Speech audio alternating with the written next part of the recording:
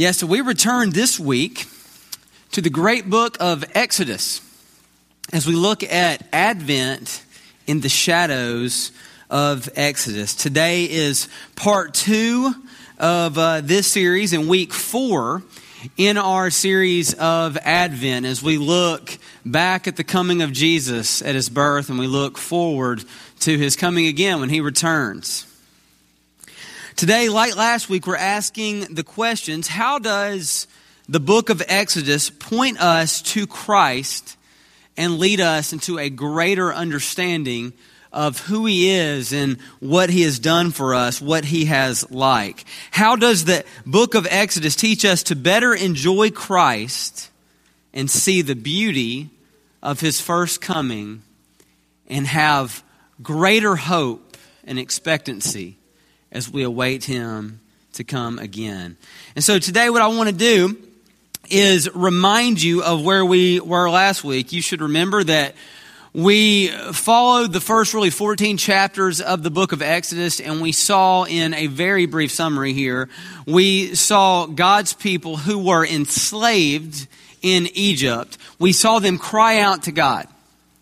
And they cried out to the Lord, and he heard their cries, and he rescued them. You remember this. He brought them out of slavery in Egypt, and he led them to a land of freedom, a land of promise. He promised them a land flowing with milk and honey. And I believe you'll remember last week, and also killer grapes. Okay, so this is a good place for food and a good place for delight in God. Chapter 14 of Exodus, we see God has split the Red Sea. The Israelites have gone through on dry land, and then the waters literally crush the Egyptians behind the Israelites. And chapter 15, we pick up with this song, and it's a song of deliverance and a song of freedom, a song of delight in a victorious God that Moses sings, and everybody's celebrating and they're happy and they have hope. Chapter 16 is where we pick up today, and everything changes. Things begin to change, and real life in a fallen world, you might say, begins. And when does this happen? Well, it takes place when all of a sudden food has ran out and everyone is tired and grumpy and hungry. And you might say, and at my house we'd say it this way, everything changed when the Israelites got hangry. Y'all know about hanger? Seriously, y'all know about hangry? Somebody hangry is probably sitting next to you right now. So, Katie, can you pop up that picture of Annie Ruth real quick? Look at that girl. How cute is she? That's my little girl. We're just going to leave that up as we describe what hangry is. Okay? I wrote a definition. Hangry is the state in which an individual, or in the book of Exodus, in this case, an entire people, they get so hungry that they become angry and annoying. That's hanger. It's that moment when, over a lack of food, you begin to think that nothing is right in all of the world. And it's in this state that oftentimes people say always and never statements, okay? And so that is hanger. To use it in a sentence, in case there's somebody who you don't really understand what I mean by this, I'll give you a sentence. It's like a little dictionary here. Annie Ruth became hangry when she woke up with an empty stomach and hope of her favorite granola bars, only to find that we were all out. She grew hangry and she screamed. Okay, that's every day of my life. I see hanger. Hanger really grows in my home. I have a 1-year-old who also is quite often hangry. Okay. And so you may or may not know someone that is hangry. You may be a hangry person yourselves, but I want you to know One of the clearest pictures that we ever see of hunger is actually found here in Scripture. And so I want to ask you, if you will, open up to Exodus chapter 16 and follow along reading with me. We're going to read verses 2 through 4. And we see the hangry Israelites. The Word of God says, "And the whole congregation of the people of Israel, they grumbled against Moses and Aaron in the wilderness. And the people of Israel said, 'Would that we had died by the hand of the Lord in the land of Egypt, when we sat by the meat pots and we ate bread to the full. For you have brought us out into this wilderness to kill this whole assembly with hunger.'" Now, God has literally just rescued them. He's provided for everything they needed, and yet they get into the wilderness, the food runs out, and everybody begins to say, "We just wish we would have died. I wish we were back in slavery in Egypt, because at least when we were there, we had meat pots and bread." Now, I don't know if you realize this, but we are a people who we oftentimes forget the goodness of God. And like the Israelites, we too tend to grumble over things that God is already working out. He's already taking care of in our midst. We forget and we grumble. And that's what the Israelites did. And so before you look at their hunger and talk about how annoying they are, just remember, we oftentimes do the same thing.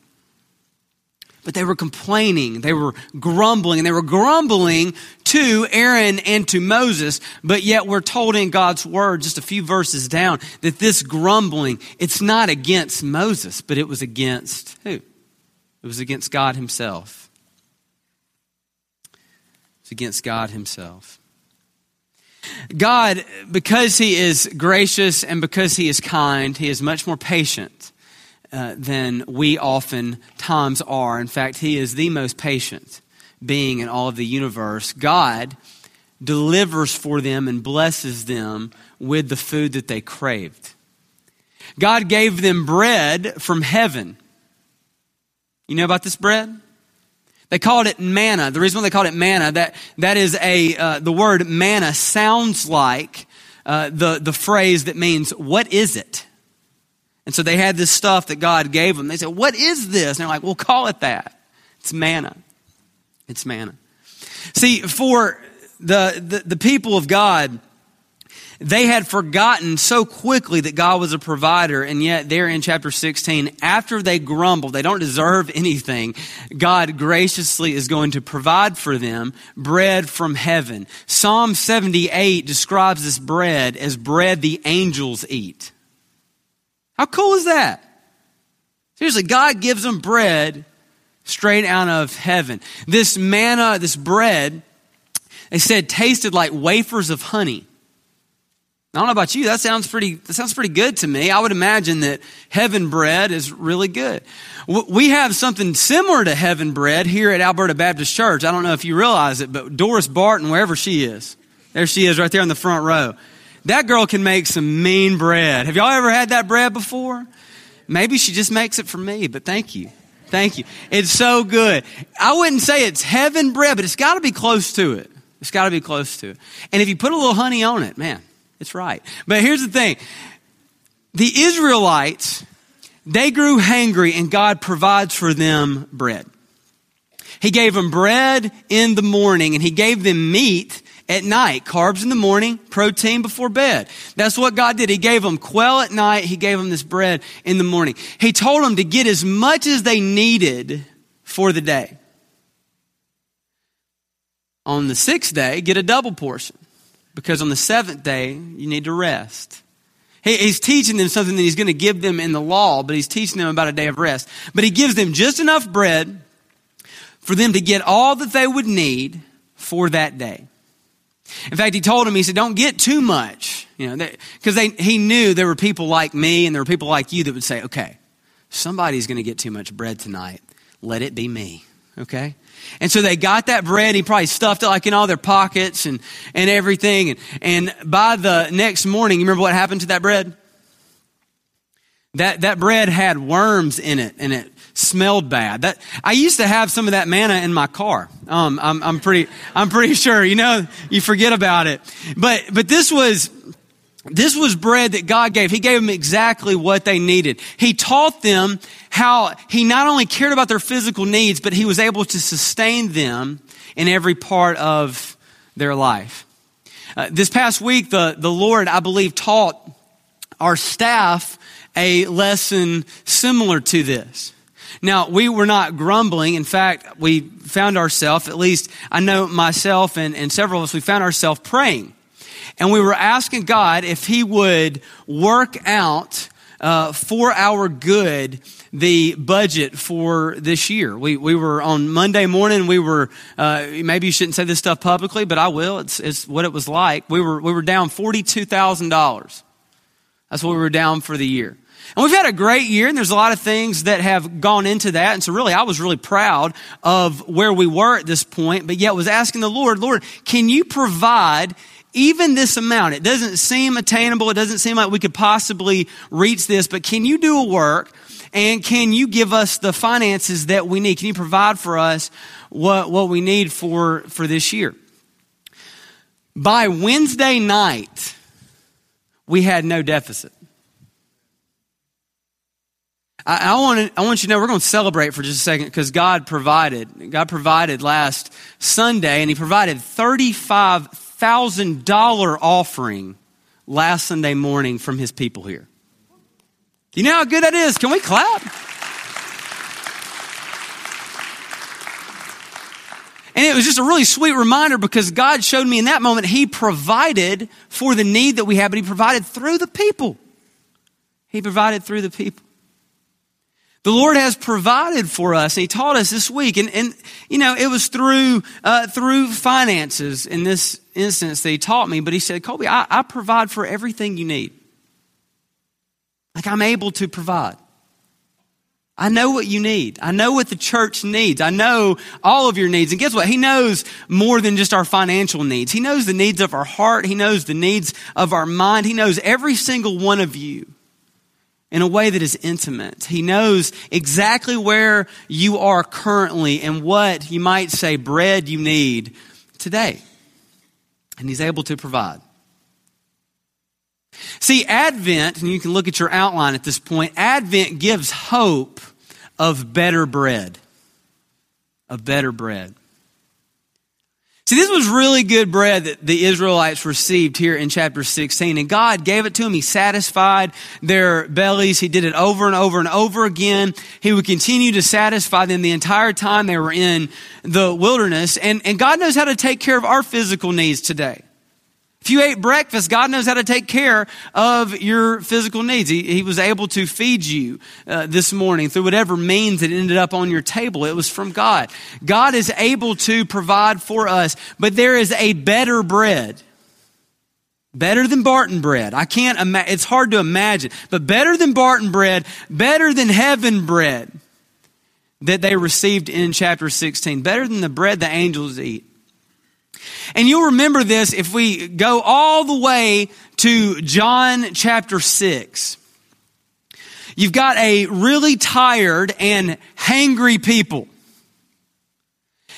They've been following Jesus and they've been listening to His teachings, and they are just so hungry and they don't know what to do. And you've got some hangry disciples as well, and they start trying to figure out how to solve these problems and dilemmas. And they come up with really fleshly ways of dealing with people. One is, let's just get out of here, is basically their plan. Let's run while they're hangry. But what happens is Jesus, knowing how to provide exactly what the people needed, He actually took a little kid's lunchbox, and you'll remember He multiplied it, and He fed them bread and fish. All of them. It's a multitude. 5,000 men, maybe 20,000 people. He feeds all of them. In fact, there's 12 baskets left over. The very next day, the people, they go looking for Jesus. And Jesus stops them and He says, hey, I know why you're here. You're here not because you want to heed my word, not because you want to hear what I say, but because you want me to feed you again. You want that bread. And he says, but I want to tell you something. I am the true bread. I want to read for you exactly the words of Christ. Verse 31 of chapter 6 of John. He says, our fathers, they ate the manna in the wilderness. See that connection there? Look what we just did. As it is written, he gave them bread from heaven to eat. Jesus then said to them, truly, truly, I say to you, it was not Moses who gave you the bread from heaven, but my Father gives you the true bread from heaven. For the bread of God is he who comes down from heaven and gives life to the world. Are you hearing Advent here? You recognizing some Christmas speaking here? They said to him, sir, give us this bread always. Jesus said to them, I am the bread of life. Whoever comes to me shall not hunger, and whoever believes in me shall never thirst again. I am the bread of life.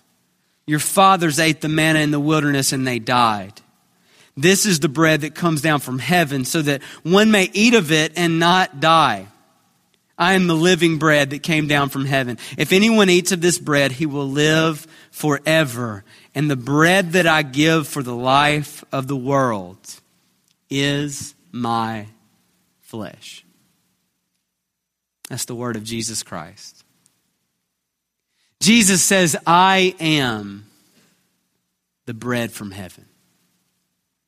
He uses that crazy language. Eat of me, and you'll never be hungry again. Eat my flesh and drink my blood. That's what Jesus proclaims to the crowd. And listen to me, church. He proclaims the same thing to us today. Receive Christ. He is enough. He is enough. Katie, can you flip the picture up of Hazel real quick? Boom, look at that girl. I'm trying to put some pictures in your head here. One, so that you know how cute my kids are. And two, to help drive home God's word. Now, this is Hazel, who seriously is cute. Did I say that? She is eating a chunk of Miss Doris's bread. Now, what was really good about this is right before this, she was really hangry. She was mad. We gave her this bread. She ate of it. And she was very pleased. Look at her eating that bread. I want you to remember in this moment that God, He is providing for you every single thing that you need. But when we eat of Him, when we receive Him, when we understand who Christ is and what He's done and the beauty of His death on our behalf and His life granted to us and given to us, we will never have to eat of anything again. He is enough. We won't need more of Him. He is enough Himself. There's nothing greater. May we delight and eat of the love of our God as my little Hazel is eating right there. As the writer of Psalm 34 says, taste and see that our God is good. Taste and see that the Lord, He is good. So Advent gives us hope of better bread. Secondly, I want you to see that Advent gives hope of better water. And Katie, real quick, one more picture. Give me the whole fam there real fast. Okay. Now, I don't have an illustration for this picture. I just felt like I gave Annie and I gave Hazel. I needed to get Lucy up there somehow. So there they are, all three of my girls currently right there. And by the way, we didn't have time to do our Christmas card, so there it is for you. Merry Christmas. Merry Christmas. There it is. From the Miches. Okay. All right. Enough of that. Go back to the sermon. All right. We don't only receive hope of better bread, but secondly, better water. Better water. Chapter 17 tells us again of a people who are grumbling. So they receive bread from heaven. They receive meat from heaven. God is literally giving them everything they need, but now they're parched. Now they're thirsty. And so they begin to grumble again. And they say, oh, that we were back in Egypt, where they had water. And they start complaining again. This time, the Lord is going to tell Moses to go with his staff, hit the rock, and when you hit the rock, I'm going to provide for them water. And so God gives them water straight out of a rock. And you know that water was good. You know it was. It was quenching, I'm sure. They drank of the water. So he's given them food and he's given them water to drink.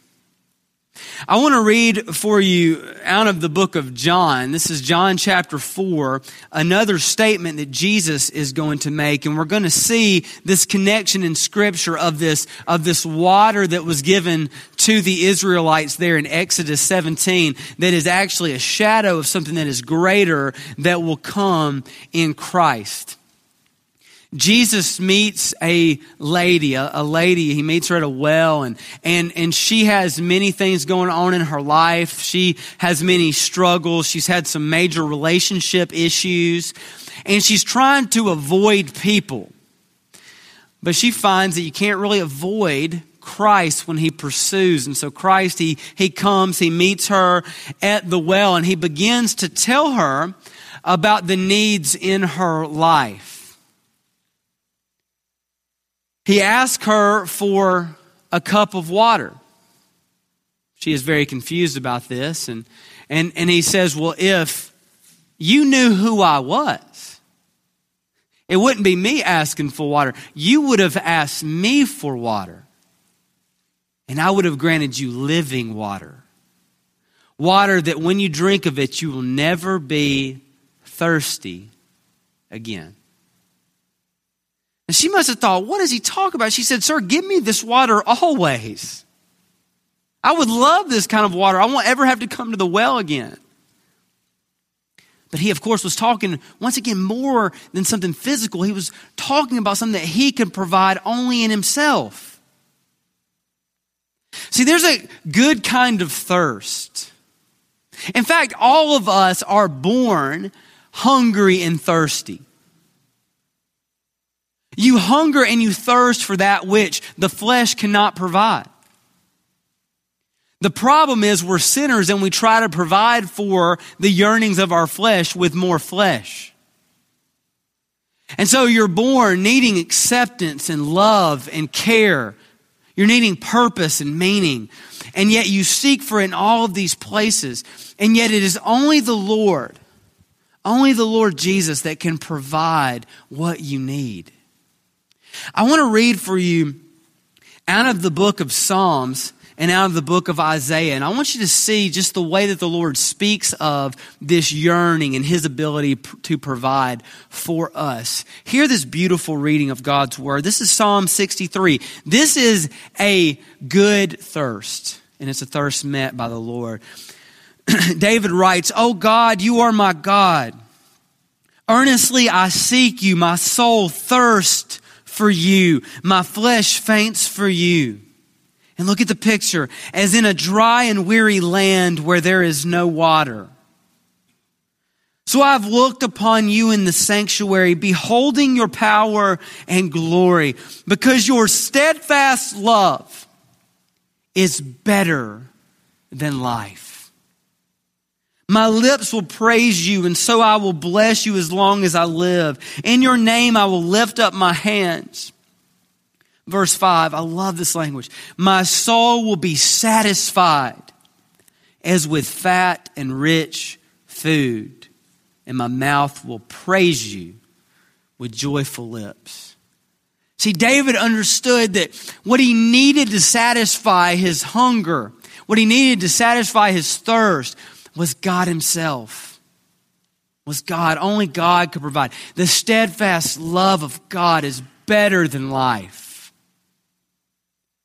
You need to hear it today. If you're seeking satisfaction from the world and from the flesh, you won't find it. You won't find it. You will continue to wake up thirsty. You'll continue to wake up hungry. And it's God who says to us through his word, let me provide for you what you seek. Oh, I love Isaiah 55. Let's read it, church. Isaiah 55, starting in verse 1. Come, everyone who thirsts. Come to the waters. And he who has no money, come buy and eat. Come buy wine and milk without money and without price. Listen to the question. Let this be spoken into your heart today. Why do you spend your money for that which is not bread, and your labor for that which does not satisfy? Listen diligently to me and eat what is good, and delight yourselves in rich food. Incline your ear and come to me. Hear that your soul may live, and I will make with you an everlasting covenant. Verse 6 says, seek the Lord while he may be found. Call upon him while he is near. Jesus is here. The living water, the bread from heaven. Allow him to speak life into your life and you to be satisfied with him. John chapter 7, verse 37. On the last day of the feast, the great day, Jesus stood up and he cried out, if anyone thirst, let him come to me and drink. Whoever believes in me, as the scriptures has said, out of his heart will flow rivers of living water. Now this he said about the Spirit, whom those who believed in him were to receive, for as yet the Spirit had not been given, because Jesus was not yet glorified. The Lord quenching thirst by the very presence of his Spirit in his people. What I'm saying to you is this, it's coming straight from God's Word, from cover to cover. Only Christ can satisfy your heart. Only Christ can satisfy your heart. We must eat of him. How? By taking in his promised word and believing it. His word greater than bread. His promises greater than that were found in Exodus 16 and 17. The promise of forever being loved by a covenantal God. A God who keeps his promises. He always comes through with what he says he will do for us. God loves you. And the Christmas season proclaims that to you. He loves you so much that he came. And he gives himself to you to be received and to live with us forever. I want you to see finally the book of Exodus. Man, this is an interesting book, man. Just filled with truth that yearns to be fulfilled. Filled with pictures and promises that must be fulfilled for them to make sense. I want you to see, not only does Advent give hope of better bread and better water, but Advent gives hope of a better covenant. Of a better covenant. In chapter 20 of the book of Exodus, God is going to give his people commandments. In fact, there's 10 of them. You know, it's 10 commandments, and it's going to begin right there explaining a covenant that he has with a people. He loves Israel. And God makes a covenant, he enters into a relationship with them, and the relationship is really defined by these terms. Here is my love to you. Here's how I will describe it. I want to set you apart as a people who know me and they know my word and they follow me. And so God gives them these more than rules, but he gives them these rules. It's God's heart for them. And he says, here is everything that I desire for you to do. Do these and you'll live. Obey this and you'll live. You'll be my people. I'll be your God. Chapter 24, verse 7. Then he took the book of the covenant. This is Moses reading it. He read it in the hearing of the people, and they said, all that the Lord has spoken, we will do. And we will be obedient.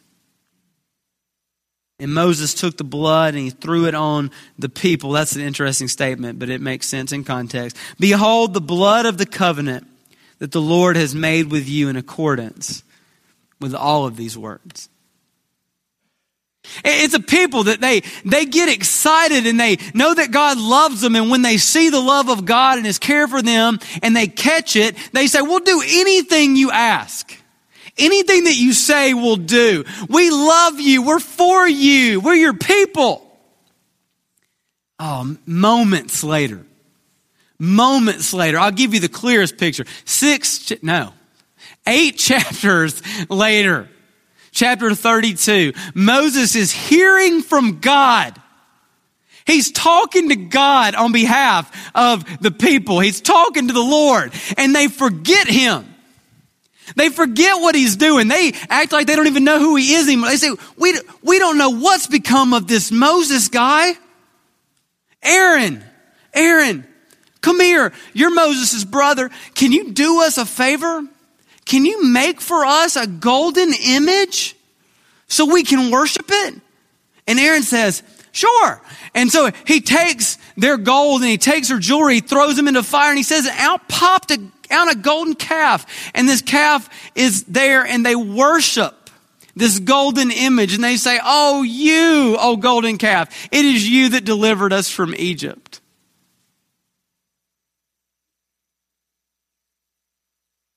What? I mean, seriously, have you ever read this and just been like, are you kidding me? Man, God, we need a better covenant. Man, we would have done the same thing. In fact, we do the same thing. Every single one of us. Romans 1 says, we have taken creation and we have worshiped it instead of the Creator. We have looked to creation for what only the Creator could give us. And we need a better covenant. Because the covenant that God gave His people, they couldn't do it. They couldn't do it. But you, I believe, know this.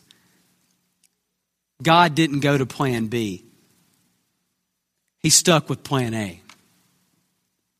Plan A involved a covenant that would be broken, a covenant that didn't have a shot for people to actually fulfill, because God was teaching the people something. He teaches us something. God knows what we need. He knew about the greater bread. God knows about the greater water. The Lord knew about the greater covenant, that only this little broken, shattered covenant that shadows could show us the beauty of the one that was to come. The book of Exodus teaches us for the rest, and if you will, just open up with me to Exodus. We're going to just point at a few places so you can see that I'm not making this stuff up. Look with me at, we'll start in chapter, let's see. Probably should have my Bible already open to there. Look with me at chapter 25. I'm just going to point to you headings. And so you understand that this is what Exodus is unfolding for Moses and for God's people. He's going to teach them how to set up life so that they worship God. He's actually going to teach them how to set up life for people who break covenants. He's going to set up a situation where there's a place to worship, there's a way to sacrifice, there is a cost that you must pay to know me, and here it is before you. There in chapter 25, you'll see a heading around verse 10, the Ark of the Covenant. And so we learn about the Ark of the Covenant. We learn about the mercy seat. This is the place where God would meet with the high priest.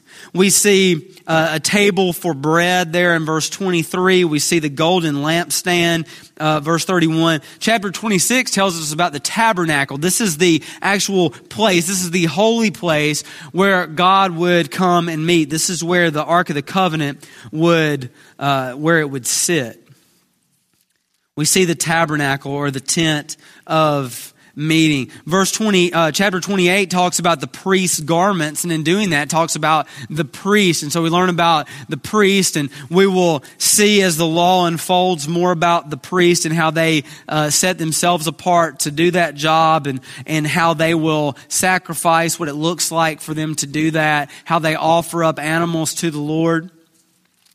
We see all of these things described. We see the Sabbath described in chapter 31 and on and on. And the point is that the Lord in Exodus, He's going to describe for the people, this is what it looks like to worship me. The book of Leviticus is going to go into even greater detail about this is what it looks like to give an animal so that you may worship, for an animal to die so that you can live. This is what it looks like and what it costs to worship me. This is what it looks like to be my people.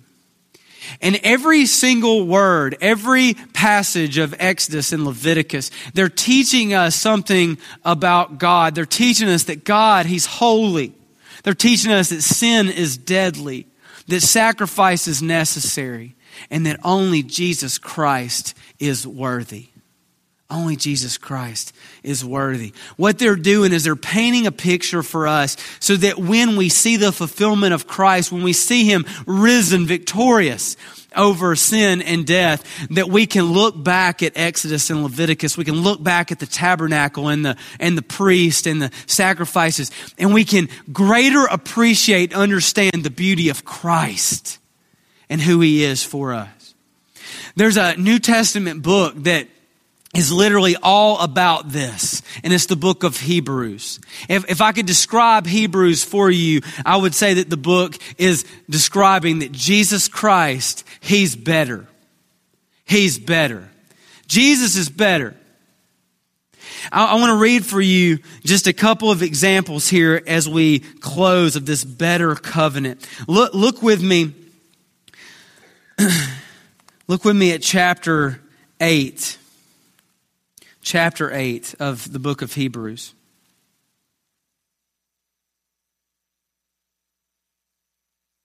This is the word of our God. Chapter 8, verse 1. Now the point is that we are saying this. If we have such a high priest, this is Jesus, one who is seated at the right hand of the throne of the majesty in heaven, a minister in the holy places, in the true tent that the Lord set up, not man. For every high priest is appointed to offer gifts and sacrifices. Thus it is necessary for this priest also to have something to offer.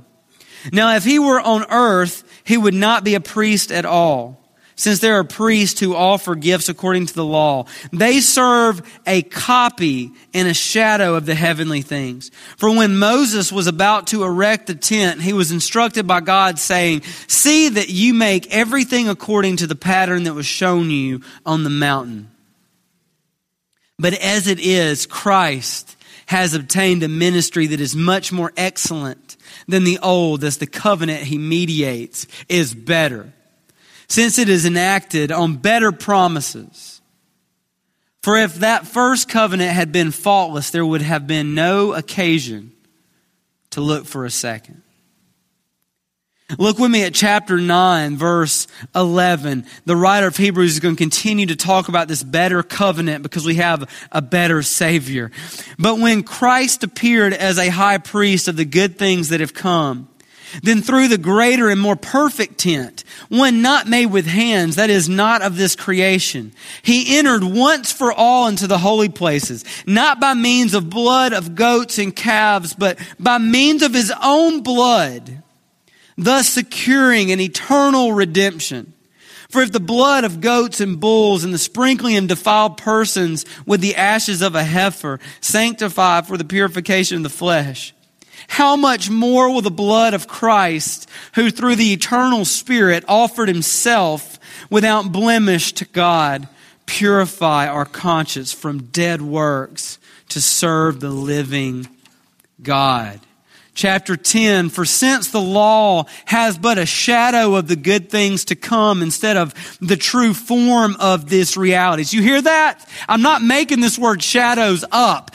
For since the law has but a shadow of the good things to come instead of the true form of these realities, it can never, by the same sacrifices that are continually offered every year, make perfect those who draw near.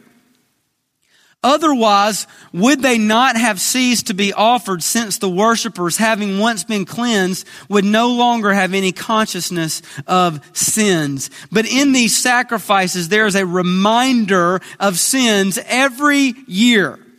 For it is impossible for the blood of bulls and goats to take away sins. Verse 11, and every priest stands daily at his service, offering repeatedly the same sacrifices, which can never take away sins.